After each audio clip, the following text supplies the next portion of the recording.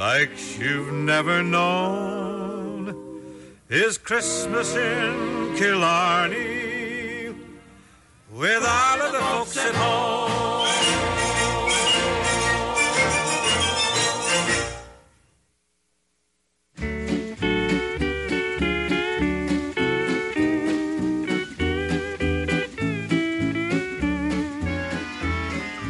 Melikilikimaka is a thing to say on a bright Hawaiian Christmas day.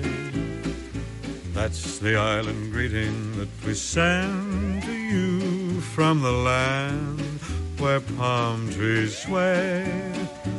Here we know that Christmas will be green and bright, the sun to shine by day and all the stars at night. Melikilikimaka is a wise way to say Merry Christmas to you. Melikilikimaka is a thing to say on a bright Hawaiian Christmas day.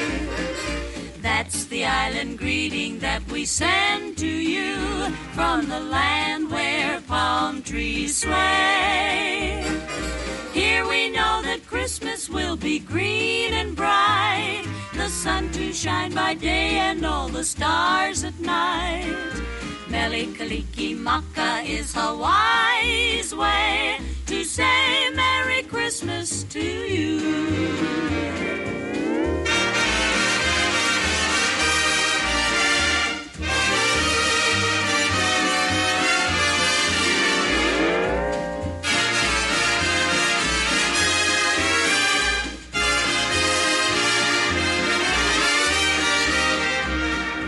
Here we know that Christmas will be green and bright, the sun to shine by day and all the stars at night. Melikilikimaka is a wise way to say Merry Christmas to you.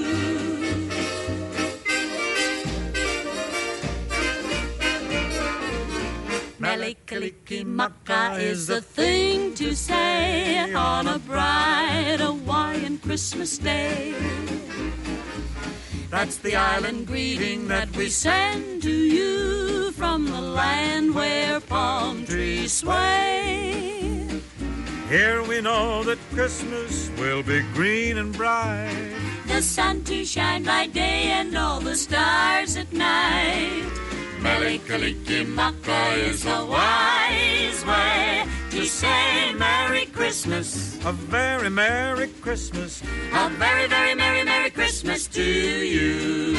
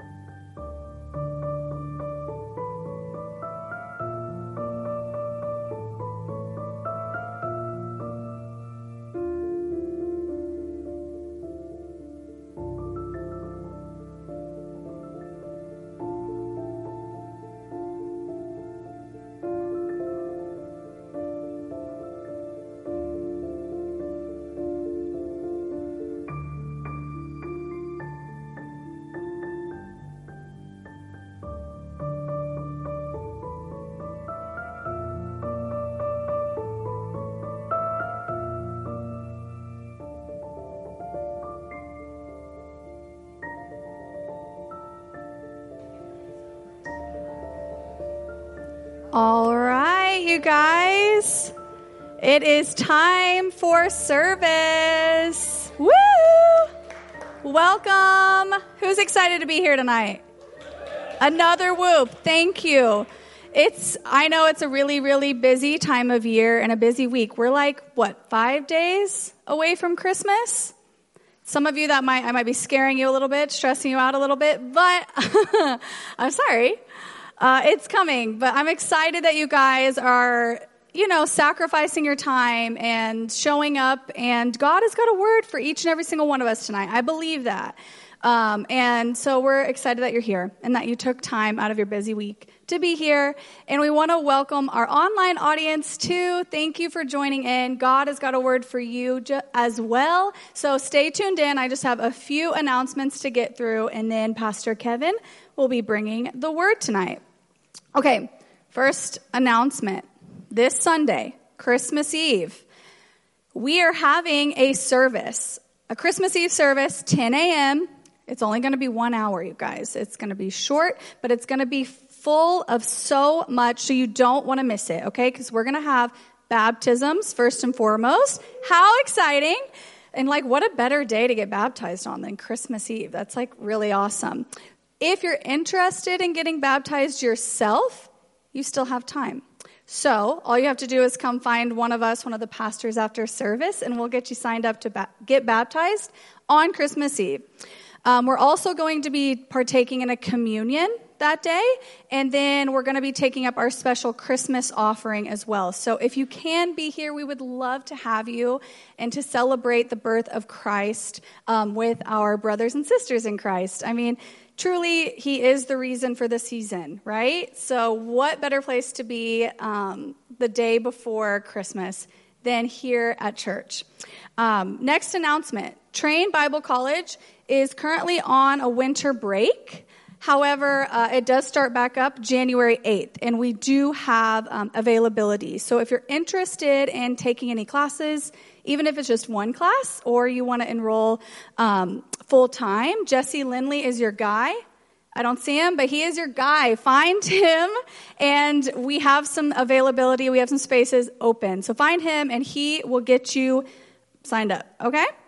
Last announcement. And, if you haven't heard this announcement by now, you might be living under a rock.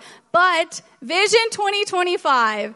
Vision 2025 is a vision that God gave Pastor Greg for Lake Church so that we could be debt-free and pay off all of our buildings by the year 2025. It is self-explanatory, but it is mighty, okay? And it is an opportunity for us, you guys, to sow into something so much bigger than ourselves, and to sow into what God is doing through Lake Church. You're sowing into his kingdom, and you're going to have such an opportunity to just to be a part of something that we never would have got to if we didn't have this opportunity to give to Vision 2025. And also, I'm kind of believing that if I give to 2025, maybe I'll be debt-free by 2025 too on a personal level. Amen? That's what I'm claiming in Jesus' name. So that kind of leads me right into tithes and offerings. That's all the announcements. So it is time for tithes and offerings, the best time of the night. Hallelujah. We have a lot of ways to give here at Lake Church, okay? You can give online at lake-church.com. You can text to give. The number is on the screen. You can give in the Church Center app, which is my personal favorite way to give because it's really, really convenient. And if you need help figuring out how to download the app or find it, find me. I will help you because it's so easy, and I love technology. But if you don't love technology, we have a way for you to give too. There are envelopes in the seat back in front of you. This is probably the most reliable way to give also. All you got to do is fill that out, and then on your way out of service tonight, you can just drop the envelope in the bucket back there by our lovely usher, and it's that simple, really. We couldn't make it any easier for you guys to sow into God's kingdom. And that's all I have for you. So I'm going to say a quick prayer to bless the offering, and then Pastor Kevin will be coming up for our word tonight. Dear Jesus, thank you so much for this opportunity to join together in your house to learn more about you and what you have for us in our lives. We know that there are so many places in this world that don't have this opportunity, and I just personally never want to take that for granted. So thank you for this opportunity. And I thank you for sending your son, God, to this earth over 2,000 years ago to be our sacrifice. I love you. I'm just so grateful, and we all are. I ask, Jesus, that tonight you see our offering and our tithes, and that you use it to further your kingdom, and that you use it to bless the hands that gave tonight, Jesus. We love you. Holy Spirit, have your way in this place. Please open our minds, open our hearts to truly hear what you have for us. Help us to forget all the distractions that we had earlier today or that we have waiting for us when we get home, and just truly focus on you. We love you, Jesus, and it's in your beautiful and holy name that I pray. Amen. Good evening, Lake Church. All right, so we're going to get into the Word tonight. Before we do, though, let's just stand and let's just begin to take a minute just to recognize the presence of the Lord. You know, Jesus said, where two or more are gathered in my name, he said, I'm in the midst.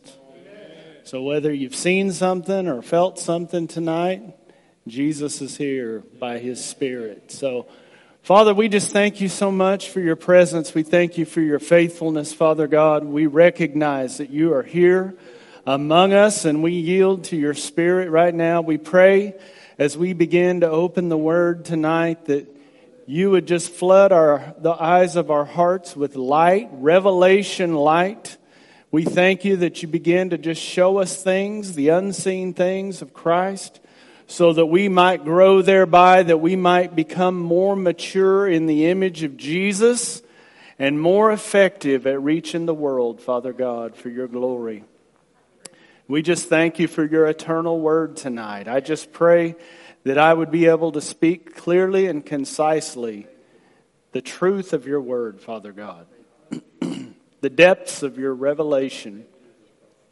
We just thank you. We just exalt you tonight, Father. You are so worthy of all of our praise, so worthy of honor, so worthy of honor. Jesus, we thank you for your sacrifice, for your precious body and your precious blood that was broken and shed on our behalf so that we could have the forgiveness of sins and be in covenant relationship with our Father. We thank you. Holy Spirit, we thank you for your indwelling presence, that you came to live on the inside of every believer forever. That you don't come and go, but you're always with us. You're always within us. We thank you, Holy Spirit. And we look to you tonight. We look to you tonight, Holy Spirit, to do within us and do through us what only you can do. In Jesus' name, amen. You can be seated. Hallelujah. So we are looking at Galatians chapter 4, continuing our study. If you haven't been with us this whole time, we have covered a lot of ground up until this point, and we're going to be looking at chapter 4 tonight. We kind of went into the first 7 verses of it last week, but just to kind of review a little bit so we can launch forward into the rest of the chapter tonight, I just want to remind you, well, I do want to say this, that the theme of chapter 4, as I studied, what sticks out to me is this is really about slavery versus sonship. It's slavery versus sonship. Do you know that you can be a son and still operate as a slave? And I would say that many, many believers, even though they are truly a child of God, truly a son of God through faith in Jesus Christ, still live as slaves because slaves don't have access to the inheritance. Many believers are not taking full advantage of all that Christ provided for us through his death, burial, and resurrection. And it's because we don't know who we are and we don't know what belongs to us. We're still trying, many of us, because we have religious mindsets, legalistic type thinking, we're still trying to qualify ourselves for things Jesus already qualified us for. We're trying to become something that Jesus already made us in him. And many haven't internalized the truths of the gospel to where the Holy Spirit has been able to take the Word of God and reveal it as our reality. See, that's what the Holy Spirit does. The Word of God reveals truth to us, but the Holy Spirit bears witness to that truth and convinces us that it's our reality. How many of you know that if you have accepted Jesus, you are a new creation, a new creature? That word new means new as in something that never has existed before. A new creation in Christ Jesus is a man united with God spiritually to where he has become one spirit with Christ. A being that has never existed before. But many people, they have that intellectually, but they don't have that in their heart to where they have truly internalized that, to where they truly on the subconscious level, they believe that about themselves. And therein lies the problem. We're not convinced. We aren't convinced of what God says about us. And so we're easy prey for the devil to just come along and deceive us, tempt us into doing things that are outside of our identity of who we truly are in Christ. That's the way he operates. See, the enemy can't make you do anything, and he can't do anything to you without your cooperation. You know the old saying, the devil made me do it? That's absolutely not true. The devil can't make you do anything. He can deceive you into doing things by making you believe things about yourself that aren't true. You know, that's what he did to Eve, Adam and Eve. He came along and he said, you know, if you partake of this, you'll be like God. They were already as much like God as God could make them. He said, let us make man in our image and in our likeness and let them have dominion. So God made mankind as close to himself as he possibly could. They were already there, but the enemy deceived them into thinking they needed to go after something that God was withholding from them. Oh man, church, we have to wake up. We have to realize. In fact, in that last verses of chapter 3, it said, if you're Christ, you're Abraham's seed and heirs according to the promise. You are sons of God. And the word son there is the word huios in the Greek, which is the same word for son that is used for Jesus when it says he was a son of Abraham or a son of David or the Son of God. It's the kind of son that Jesus was. We are the same. Man, how many people don't have the confidence to say that about themselves? You know, I have the same sonship with God as Jesus has. A lot of people would think that's blasphemy, but that's what the Bible says. And the enemy wants to convince us that that's not true. So we live outside of our inheritance. Another thing the devil tells us is that your inheritance is in heaven, that you get it when you die. But did you know that you don't get your inheritance when you die? You get it when the person who leaves it for you dies. We've been deceived. I don't get an inheritance when I die. It don't do me any good then. But when Jesus died and was raised from the dead, our inheritance was released to us as sons and daughters of God. Amen? But we have to be convinced. So in the first few verses of chapter 4, he talked about the fact that when you're a child, you may be the heir of everything. But until you reach an age set by the Father or a level of maturity, you're just like a slave. You're not able to partake of the inheritance. And what he was talking about is that as long as Israel was under the law, they were not able to be mature enough to be a partaker of the inheritance. In fact, all of our study, we've been talking about the fact the law was never given to bring us into salvation. It was only given to show us our need for salvation. It was to lead us to Christ. But once we come to Christ, there is no more need for the law. Why we are now not guided by the letter of the law, but by the indwelling presence of the Holy Spirit. This was God's intent all along.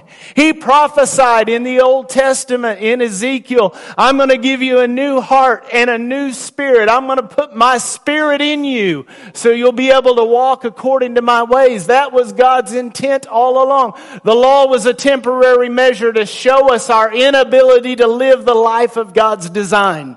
So that when Jesus came and made his sacrifice, we would run to the cross.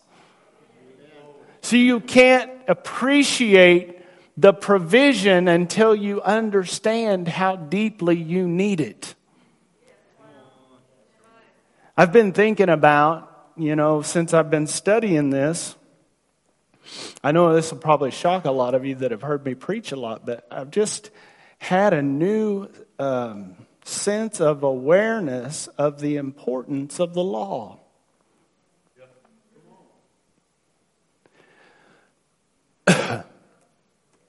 We need to understand the law, not so we can keep it, so we'll quit trying to.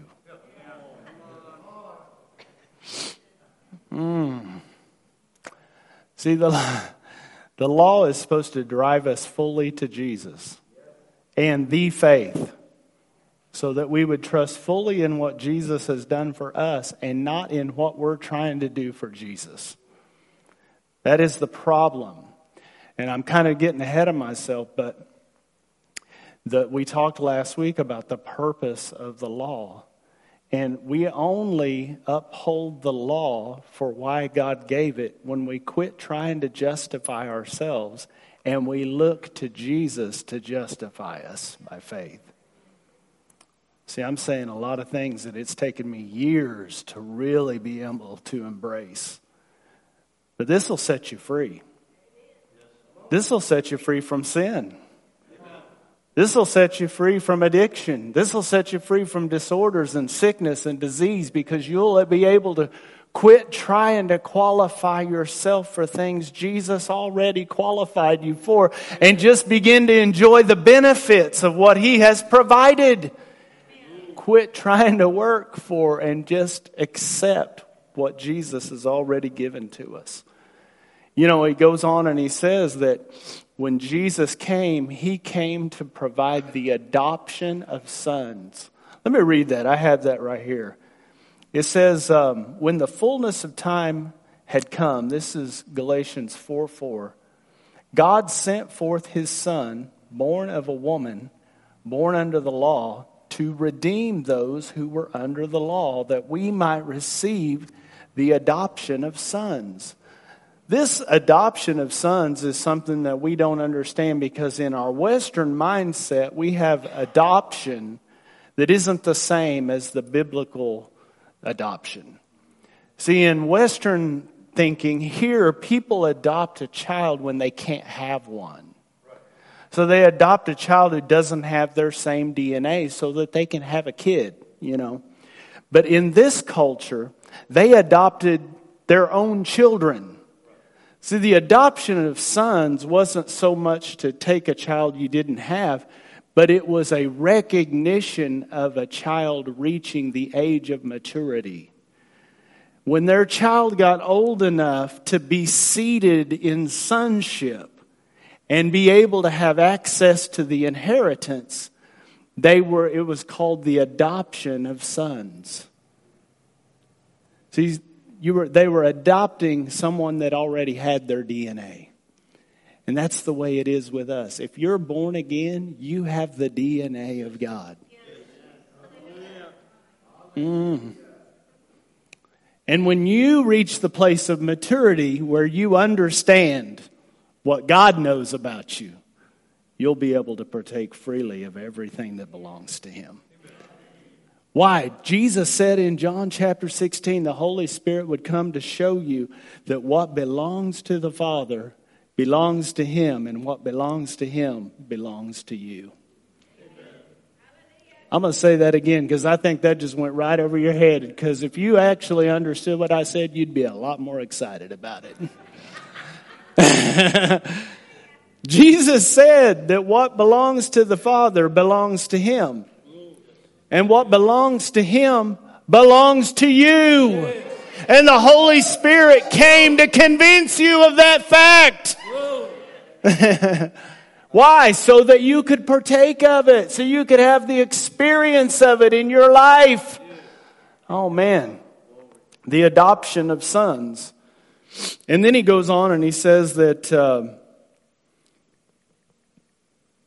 He goes on and says that we are all sons of God, and because of that, God sent forth the Spirit of His Son into our hearts, whereby we cry out, Abba, Father. That word, that phrase, Abba, Father, that's the same thing Jesus said to God when He was in prayer. We have the privilege now to address God the same way Jesus did. Why? Is it just a privilege we have in principle? No, because we literally are born of God. He literally is our Father.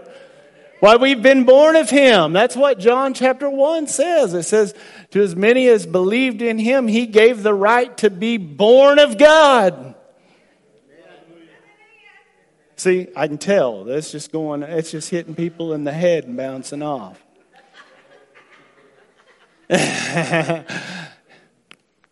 You go, yeah, I know that. No, you don't. Because it's not an intellectual knowing.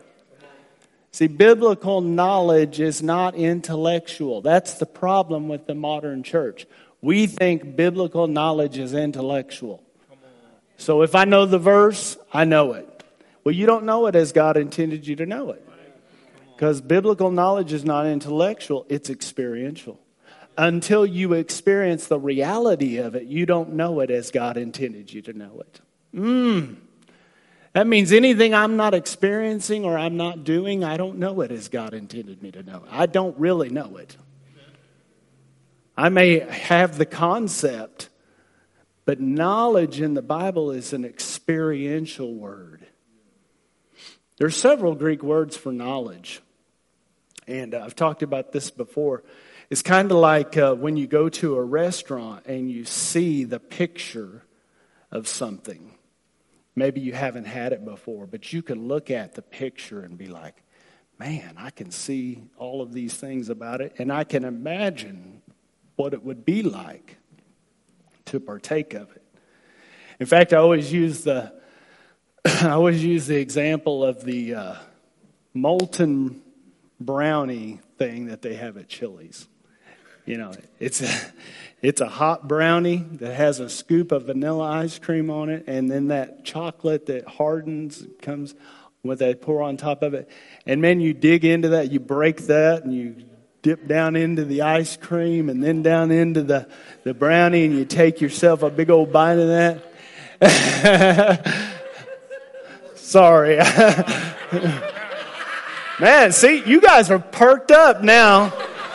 Wow, we just need to talk about food. Church folk love to eat. I can tell you that for sure. I grew up around church. Church folk love to eat. Because they gave up all their other vices. But listen, I can tell you about that. Is there anybody that never has had one of those? Have you never tried that? Man. Oh, there's a few people. I can tell you all about it. I can describe it to you and everything. And that's a form of knowledge. But knowledge as God intends is that you actually experience it. And until you do, you don't know it the way that I know it. See, God wants us to know as He knows.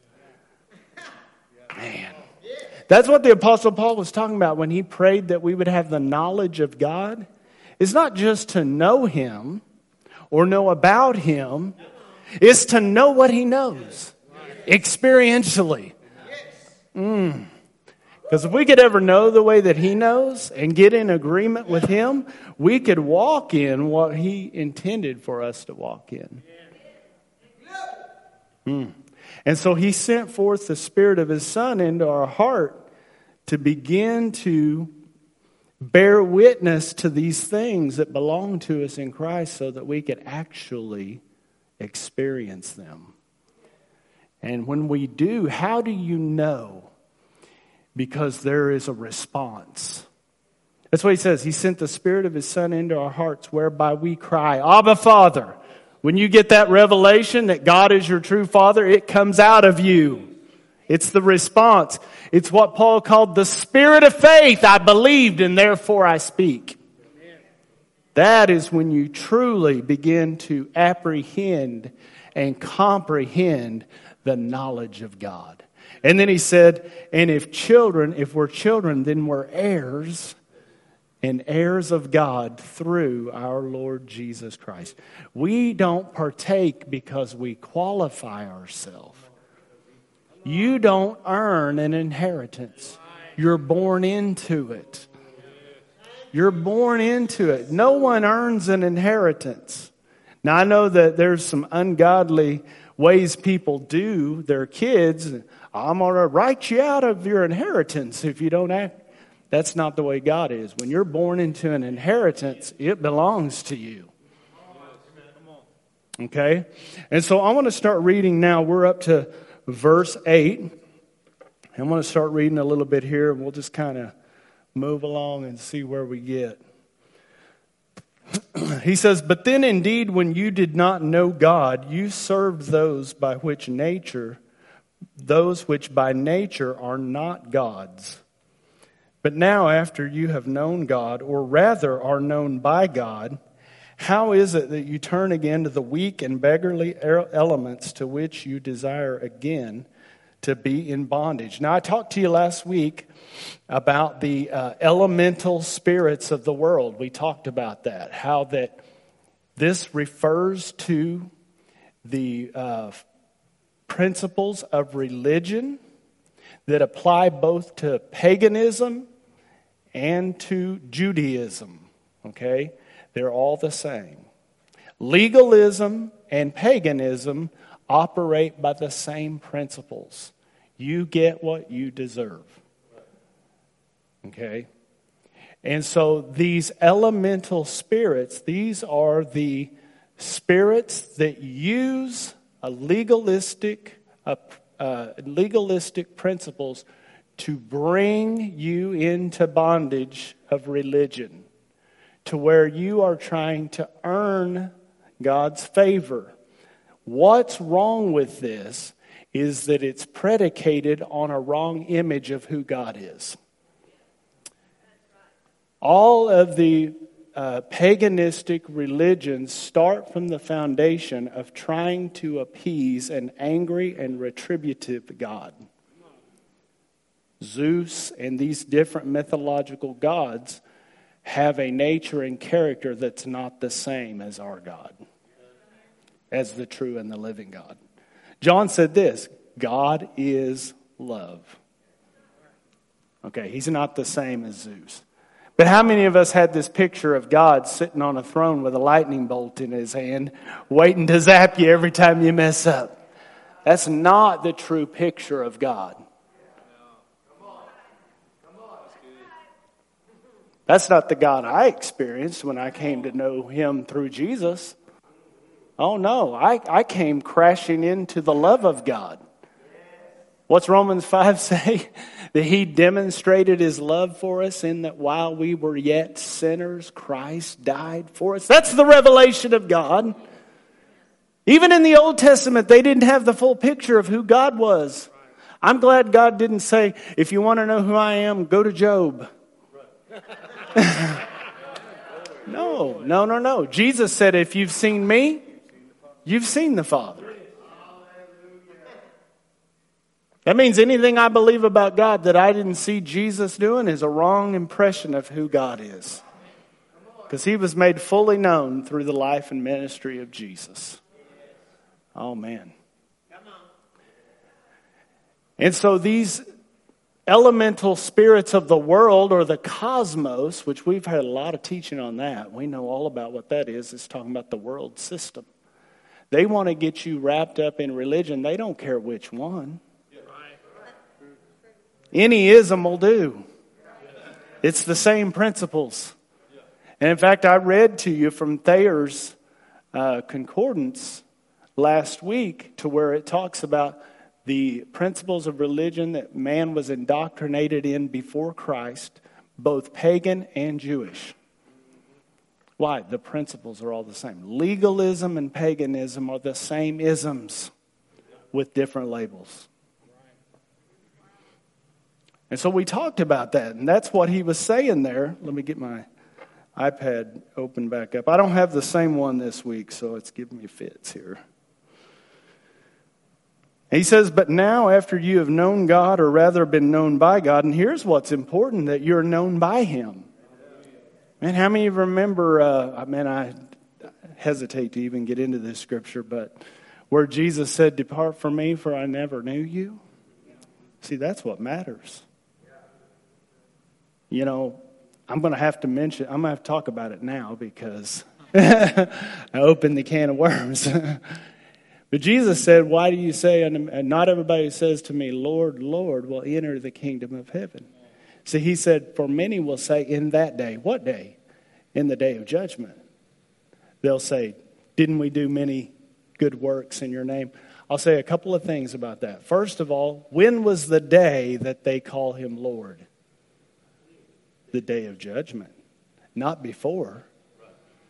See, people will teach you this is talking about believers who've confessed Jesus as Lord, and then they didn't do it. See, the first thing he says in that passage of Scripture is that he talks about it's those who doeth the will of the Father who will enter. Well, you know what? We ought to let Jesus define what that means rather than just apply our own thinking to what that means. Well, in John 6:40, Jesus says, this is the Father, that you believe on the one whom he sent.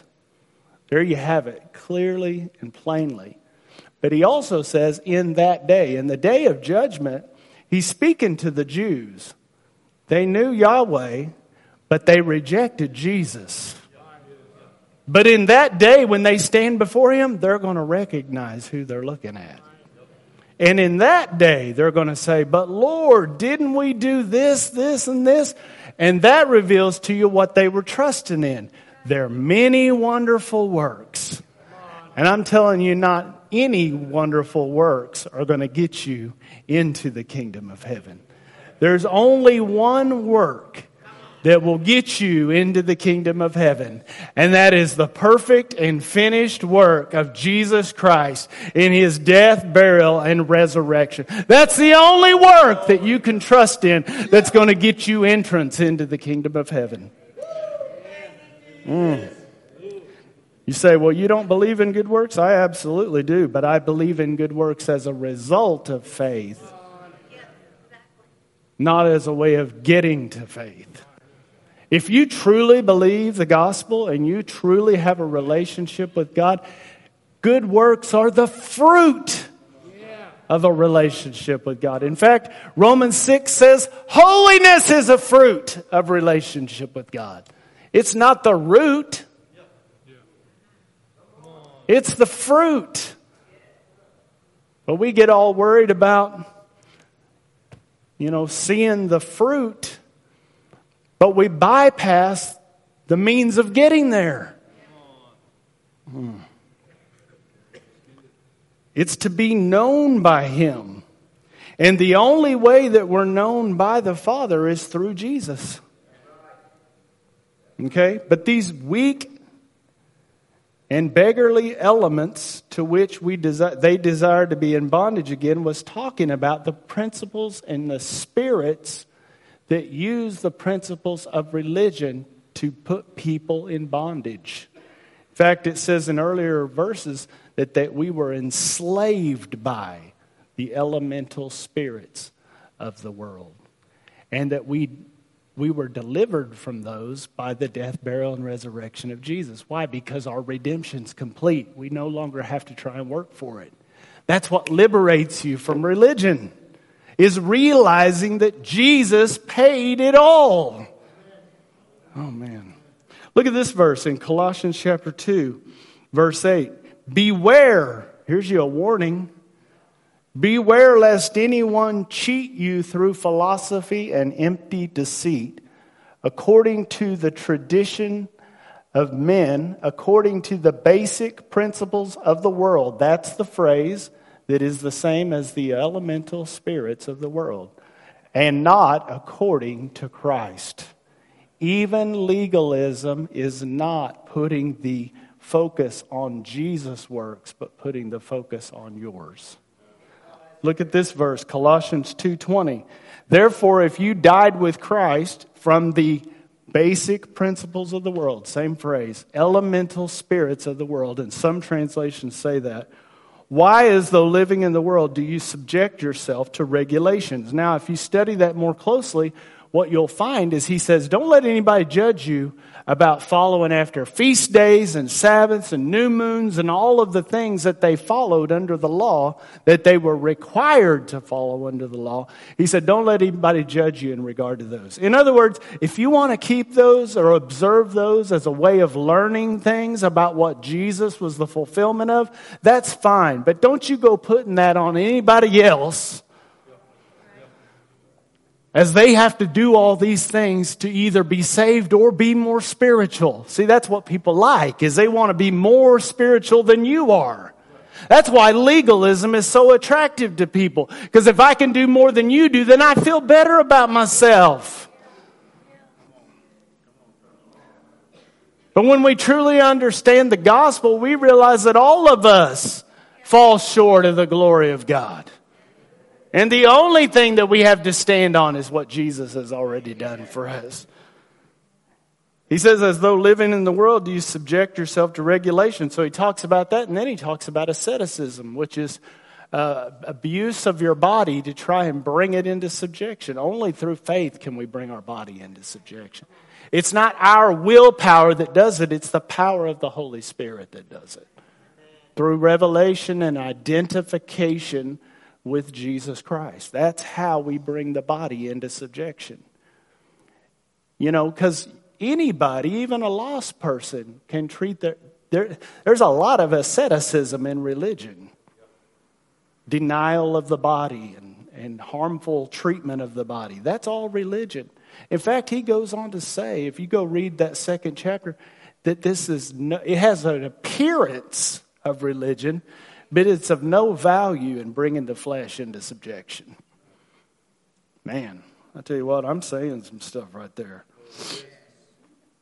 Because so many people get mixed up in that. Even in the name of Christianity.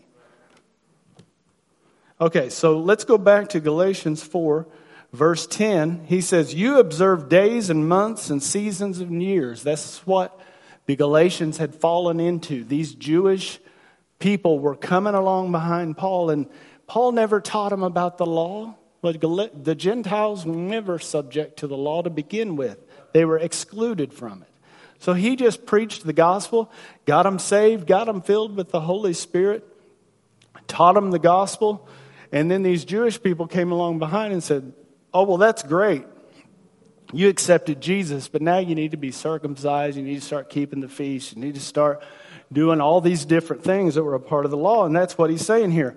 You observe days and months and seasons and years. I'm afraid for you, lest I have labored for you in vain. What's he saying? You have turned away from the thing that matters, which is what Jesus did for you. And now you're putting all your trust in what you're doing for Jesus, thinking that it's making you more spiritual, and it's not. It actually blinds you to the realities of Christ. It's actually the way the enemy blinds you to the glory of what Jesus has done on the inside of you. Because what the law does is causes you to focus on the outer man. And what Jesus did for you was a work that was done in the inner man. That's what we need to see. We need to be awakened to the reality of who we are in the hidden man of the heart.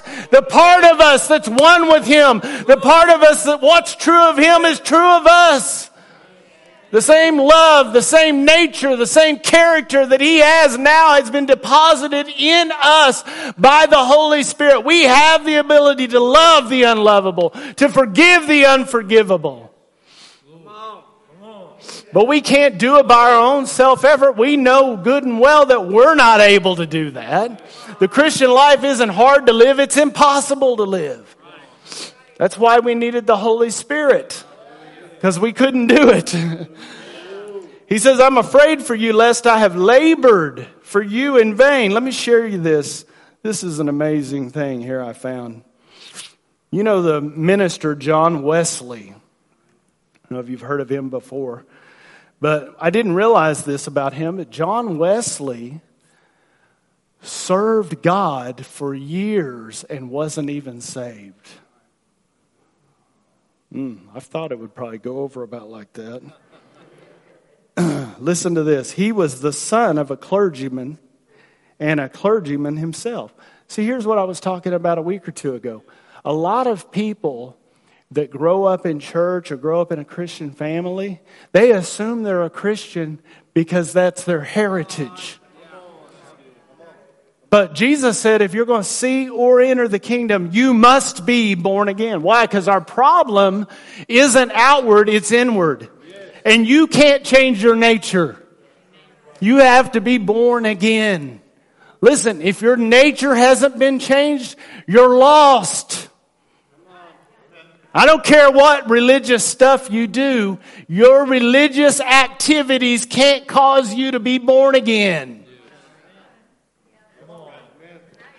John Wesley was the son of a clergyman, and he just became a preacher too, because his dad was. It's kind of like when people mark on a form, well, what are you? Are you Muslim? Are you Christian? Are you Hindu? Oh, well, my family's Christian, so I'll just mark Christian. See, that was the problem the Jews had. They thought automatically, because they were sons of Abraham, that they were automatically in the kingdom. John Wesley was a clergyman. Listen to these things. This is crazy. He was orthodox in belief, faithful in morality, and full of good works. He observed both Saturday and Sunday as the Sabbath. Here's the thing about religious people. He's just making sure, because there's a dispute about which one's right, so he just observed both. Doesn't sound like faith to me. Sounds like fear. He sailed from, listen to this, he sailed from England to the American colonies as a missionary. Remember, he's not even saved. He studied his Bible, prayed, fasted, and gave regularly. This is his testimony, not mine. You know none of those things save you? And in fact, even if you're saved, you have to do those with the right motivation for it to be a good work. If you're doing it out of fear of retribution from God, that is not a good work. You know what that is? That's a dead work. When you stand before the bema seat of Christ, you're going to have a bonfire because it's all going to be wood, hay, and stubble. I'm trying to help you. Here's the thing about that day. We're all going to have some wood, hay, and stubble. But we pray we get ourselves right and we're able to serve God out of a sincere faith and love so that we have some gold, silver, and precious stones. Listen to this. Yet all the time he was bound in the chains of his own religious efforts. This is what he said. Because he trusted in what he could do to make himself right before God instead of trusting in what Jesus had done. Later, he came to trust in Christ only for salvation. And he came to an inner assurance. Here it is, guys. He came to an inner assurance that he was now forgiven, saved, and a son of God. This is what we're talking about. Listen, I grew up around church, and I thought it was all about what I did. I found out that it was all about what Jesus did. I put my trust in him, and I received an inner assurance that I was not only forgiven, but I was saved, and I was now a son of God and a new creation in Christ Jesus. And things I wrestled with for decades fell off of my life. Why? Because it wasn't me by my own self-effort trying to stop and change my behavior. It wasn't a part of who I was anymore. And the Holy Spirit takes away the desire for the things. He'll deliver you, but let me finish this. Looking back on all his religious activity before he was truly saved, he said, get this, I had even then the faith of a servant, though not the faith of a son.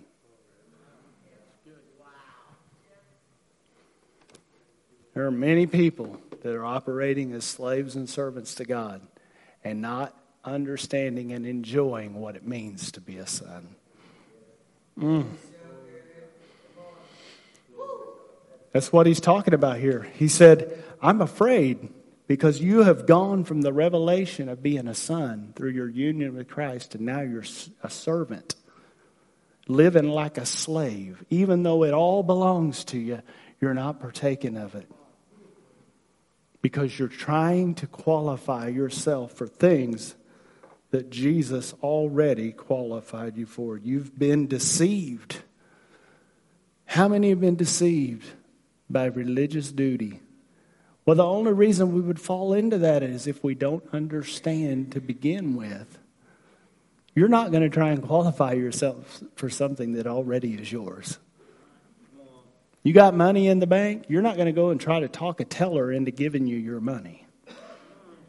You're going to make a demand on it. Why? Because you know it belongs to you. Okay, let me see here. I have lost my thing again. I apologize. Okay, so verse 12, he says, "But brethren, I urge you to become like me, for I became like you." You know what he's talking about? Paul actually was a Jew. He was a Pharisee.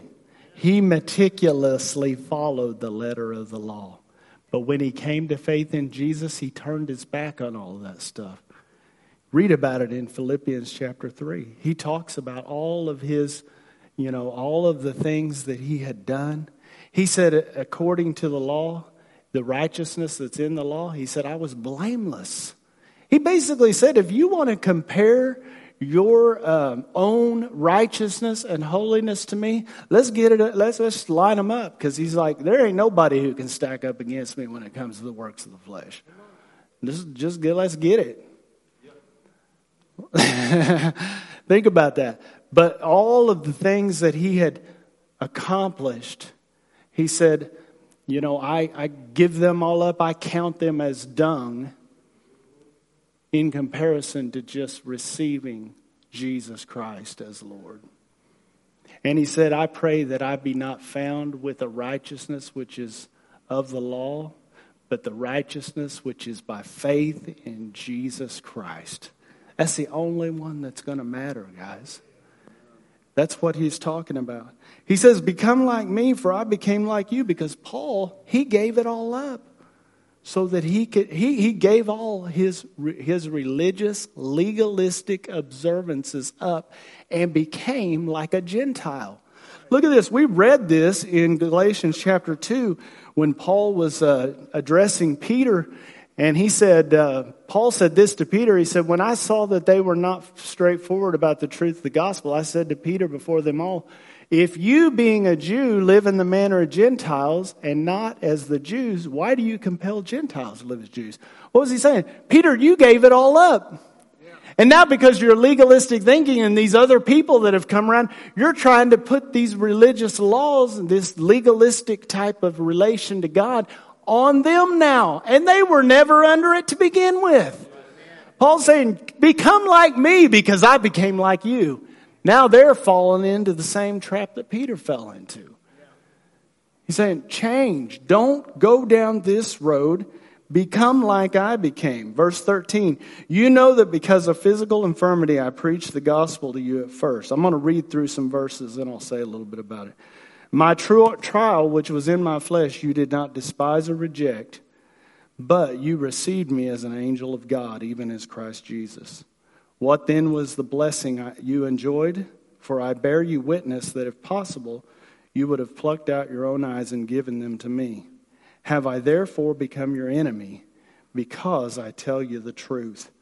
What was he saying? When he first came, they welcomed him just the same as if he was Jesus Christ. He came preaching the gospel. They believed, they accepted, they welcomed him. And in fact, he was in a place of infirmity, which there's a lot of different thoughts about that, but I truly believe that it was due to him being stoned and left for dead. He'd been hit with rocks and killed, and when he was preaching, he must have been a mess. And they didn't even let that bother them. They cared for Paul. He said, now all of a sudden, these other people have come in, and now because I'm trying to help you and tell you the truth, have I became your... You ever felt like that before? You trying to help somebody and tell them the truth, and now all of a sudden, because you're being honest with them, you become their enemy? He's basically just saying, what has happened? And here it is. He said, they zealously court you, but for no good. Yes, they want to exclude you, that you may be zealous for them. So what he's saying is, these Jewish people that came in, they weren't coming in to try and help the Galatians. It was all self-motivated. See, religion wants followers. Religion is built on power and money.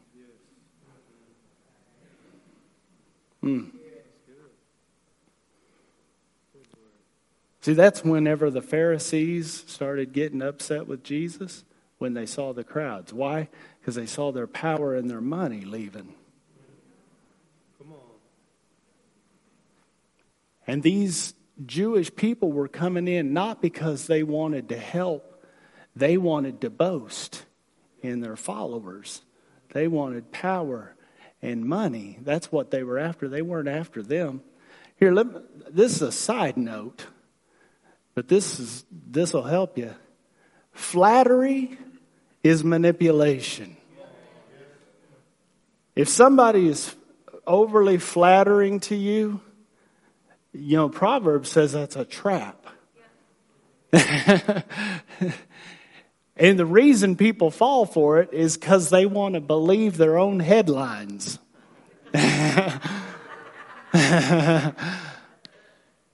See, the reason people fall for flattery is because they really want to believe what them people are saying. And so they fall for it. And that's what these people were doing. They were coming in, they were flattering the Gentiles, and they were trying to get them not to follow God, but to follow them. Man, you got to watch out for that. That's what religion is all about. Groups. It's about boasting in their followers, boasting in their power, boasting in their money.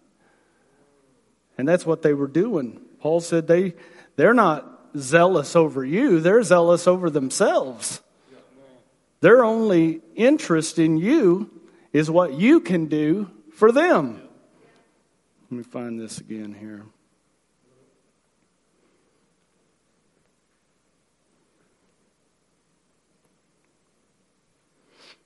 They zealously court you, but for no good. Yes, they want to exclude you that you may be zealous for them. But it is good to be zealous in a good thing always, and not only when I am present with you. I've said this before. I talked about it earlier in this teaching, but in Romans 10, it said that people who were involved in legalism had a zeal for God, but not according to knowledge. Just because somebody's zealous for God doesn't mean they're operating in divine principles. There's only one way to relate to God. That's by grace through faith. Never by law and works. The difference is, are you operating by trusting in a promise from God, or are you trying to perform for God?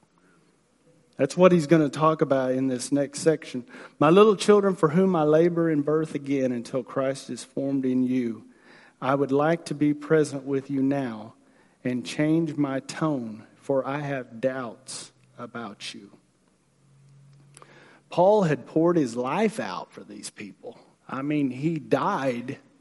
I say he died. He was left for dead when he was stoned. He basically died and was raised from the dead. The disciples gathered around.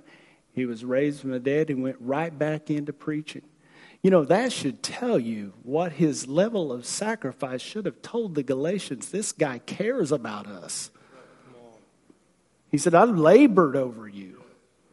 I labored over you that Christ be formed in you. That is, listen, that is our heart as ministers, is to see Christ formed in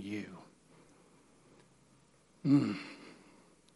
It's that you receive the inheritance of God. I'm not talking about things, I'm talking about him. Yes. To be an heir of God. He's our portion. Yes. The prize is to be transformed into the same nature and character that he is. If you're in it for anything else, listen, I'm not saying that there aren't a lot of blessings that come along with being a follower, being a son, because there is. I'm telling you what, my life before Christ and my life now are night and day. So blessed. God has been so good, so faithful. He wants to bless you. In fact, he wants people to see his blessing upon your life so they can tangibly know it's real. But that isn't the reason. The true prize is him. You know, the highest form of worship is imitation. You want to be like the person you see, the person that you admire the most. That's natural. The person you admire the most, you want to be like them. Maybe we haven't admired him to the level that we should. Maybe we haven't, because of religious thinking, we haven't been able to clearly see just how good he is. Do you know that the Israelites, I'm just kind of off the deal now, but did you know that what they couldn't believe? They couldn't believe that God was so good, that he delivered them out of Egypt because he wanted to be good to them. It says that in Deuteronomy chapter 4. They said, why'd you bring us out here to die? He didn't bring them out there to die. He said, I'm taking you into a land that flows with milk and with honey, and you're going to be a great nation. God had promised to Abraham that he's going to bless them. He's going to make them a blessing, that he's going to raise them up above all of the nations of the earth. And they would see how good God had been to them, and they would be jealous for their God. And they said, why'd you bring us out here to die? You know what they couldn't believe? They couldn't believe how good God was, that he just wanted to be good to them. I say there's a lot of believers like that. Selah. Think about that. He does. You're his beloved. You know what? My kids, you know, you can't even, those of you who have kids, you know, you just can't even communicate to your own children the way that you feel about them and what you want for them. And we think we're better than God. Come on. Think about it. Would we will anything for our own kids less than perfect health? What, less than them having every need and some desires that are good for? Would we will anything less? No, we want the best of the best of the best for our kids. And if we could give it to them, we willingly would. Why? Because we love them. They are the apple of our eye. They are our beloved. They are ours. They're a part of us. When we look at them, we see ourselves. Think about it. That's the way God is. When He's looking for in you to find what is Him in you. Oh my goodness. That's what Paul was trying to convince them of. That God had proved His disposition toward us. In that while we were yet sinners, Christ died for us. He died not for the godly, for the ungodly. That passage of Scripture says that we were helpless, without strength. We could do nothing about our condition. We were strangers. We were enemies of God. We were ungodly. We were sinners. And in that condition, God demonstrated His love for us in that while we were yet sinners, Christ died for us. And then we have a wrong understanding of who God is, and we're going to try and feel like we have to prove something to Him about who we are so that He'll do something for us. Come on. He already proved to us. See, the gospel isn't about us trying to convince Him of us. It's about Him trying to convince us about Him. That's it. That's what the gospel is. It's a pronouncement of God's love for us in that He withheld nothing. In fact, He gave Himself in our place to pay for our sin so that we could freely be forgiven, justified, and made the righteousness of God in Christ Jesus and receive a brand new nature, a new heart, a new spirit. In fact, He said, I'm going to put my spirit on the inside of you. Hallelujah. And if He didn't withhold His Son, how could we think He would not, along with Him, freely give us all things? That's what Paul says in Romans chapter 8. But we wrestle with it. I don't know why. I think it's just because we've been indoctrinated with this legalistic type of thinking that causes us to be distant from God. And it's not on His side. It's on ours. He can't get any closer to us than in us. He moved in. Go ahead, Marie. Come on up. Think about that. We think, oh, well, God can't come into our presence. You know, people have those types of thoughts. He can't get any closer to you than in you. The very fact that the Holy Spirit dwells on the inside of you proves that you are forgiven, justified, and righteous.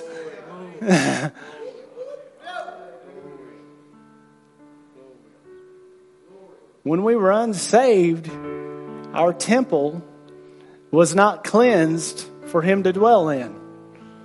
But when we received Jesus and we received the atonement and the forgiveness of sins, and the blood is applied, our body is the temple of the Holy Spirit. And that blood sanctified you, a vessel for His glory. For His glory, not to abide on, but to abide in.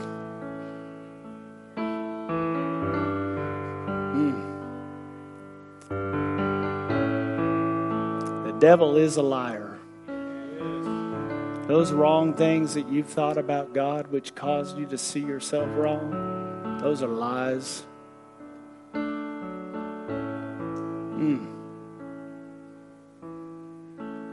Hallelujah. Father, we just give you praise tonight. Oh, we thank you for your goodness. We thank you, Lord, that you healed us inside. And that you're healing us from the inside out. Hallelujah. Let's just stand real quick as we close. Father, I just pray right now in the name of Jesus that these words, that they would just, you know what I see? I see these words. This is what I see in my heart. I see the word agape, which is love of God. And I see people wrapping their arms around that word.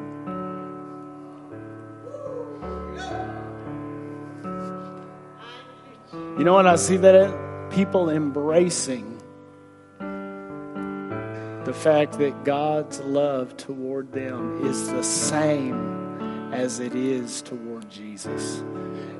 And I just sense that there are people here tonight that are, for the first time maybe, allowing themselves to embrace God's love for them. While they've been working so hard to try and prove their love for God, they have missed the revelation that empowers that to be a reality. The revelation of God's love for them. Our love for God is just a response to the revelation of His love for us. And I'm telling you what, love is what He is. So love will heal you. Love will deliver you. No, not the world's love. I'm talking about agape. I'm talking about the divine nature of God will heal you from every sickness, heal you from every disease, heal you from every addiction. It'll heal you from every disorder. If you would be bold enough, if you'll be bold enough to reject the lies of the enemy and embrace the truth of God's love toward you. Listen, God doesn't love you through Jesus. There's a lot of religious thinking that will tell you that God only loves you because of Jesus. But I'm here to tell you that Jesus is because of God's love for you.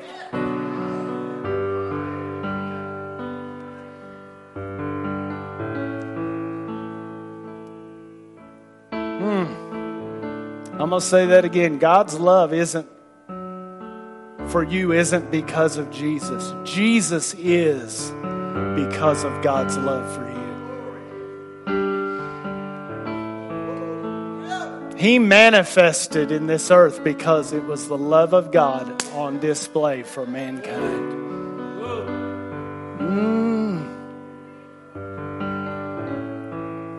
There is nothing you can do to make God love you anymore. And there's nothing you can do to make Him love you any less. If there is, you're more powerful than God. I'm telling you what, I feel somebody's getting free on this tonight. If there is, you're more powerful than God. Now we can grow in our love for Him. But we can't change His love for us. Here's the problem. We think He loves like we love. We've made God in our image rather than us being made in His. Oh my goodness. The reason we can't love like God loves is because we think He loves like we love. The reason we can't walk in forgiveness the way God forgives is because we think He forgives like we do. Oh, with strings attached. See, what we have believed in is we've believed in the unconditional, conditional love of God. We were taught it. We say it's unconditional, but then we put conditions on it. Man.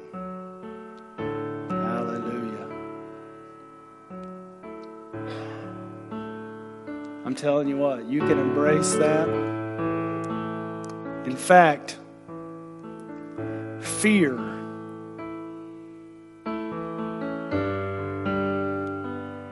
People tonight are struggling with fear in their lives. Fear that God might not come through. You know what that is? A manifestation of? A lack of revelation of the love of God. A lot of people think, oh, well, it's just because I don't have enough faith. Faith and fear are not opposites. Fear and love are opposites. Oh, my goodness. Faith works by love. See, we thought faith and fear were opposites. So we're trying to use our faith to get rid of fear. And if you would just embrace the love of God, fear would leave. It's the result. You know what the lack of fear is? The result of knowing how much you're loved by God.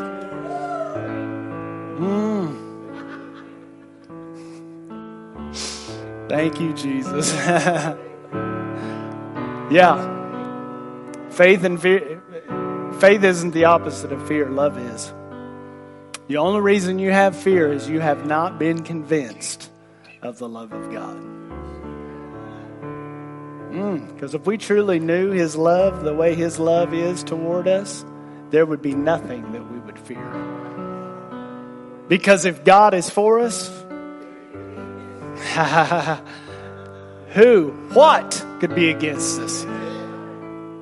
What could be against us? Nothing. There's nothing that can stand against our God. And when we know that He is for us, nothing can stand against us. Amen. Father, we just praise You tonight.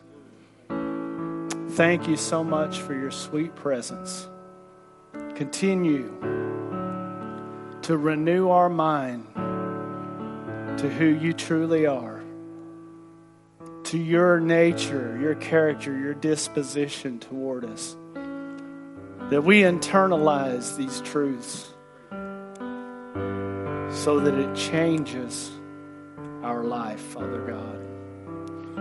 And if there's anybody here tonight that you don't have the assurance that I talked about earlier, the assurance of sons, then you don't have to leave here tonight without it.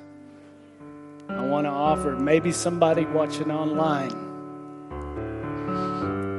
We've presented the gospel tonight. The Bible says if you believe in your heart God raised Jesus from the dead, and then you confess with your mouth Jesus is Lord, you shall be saved. Why, for whoever calls on the name of the Lord shall be saved. It's the most important thing. So we want to extend that offer to you. Anybody here in the house, we're going to have ministers up here. And then if you've never spoken in tongues, the baptism of the Holy Spirit, we want to extend that to you tonight as well. If you're struggling in your body by sickness, disease, any kind of disorder, addiction, whatever it is, give us the chance to minister to you and agree with you and see that leave your life tonight by the power of the Spirit of God. Because He's here. He is here. He is here, and He's not withholding. His arms are open wide. Amen? Hallelujah. Let's give the Lord a shout of praise in this place. Hallelujah. Thank you, Lord. You are so good. We give You praise. You're so worthy. Yes, You are. You're so worthy. Thank You, Jesus. Amen. Before we get out of here, I just want to remind you, Sunday, our communion service, we're going to be taking communion, celebrating new life through water baptism. And we're going to be presenting our special year-end offering that we give every year. Just wanted to remind you that. That's why these baskets are here. As families, we come up and we present a special offering to the Lord. And we pray over it. And we sow it into kingdom usage for the next year, so that we can see God's kingdom expanded in the earth, not just here, but every community that this highway touches, and even to the uttermost parts of the earth. That's the vision of this house. So just don't miss it. It's going to be a powerful, powerful time. God bless you guys. We love you. See you Sunday. Thank you, Marie.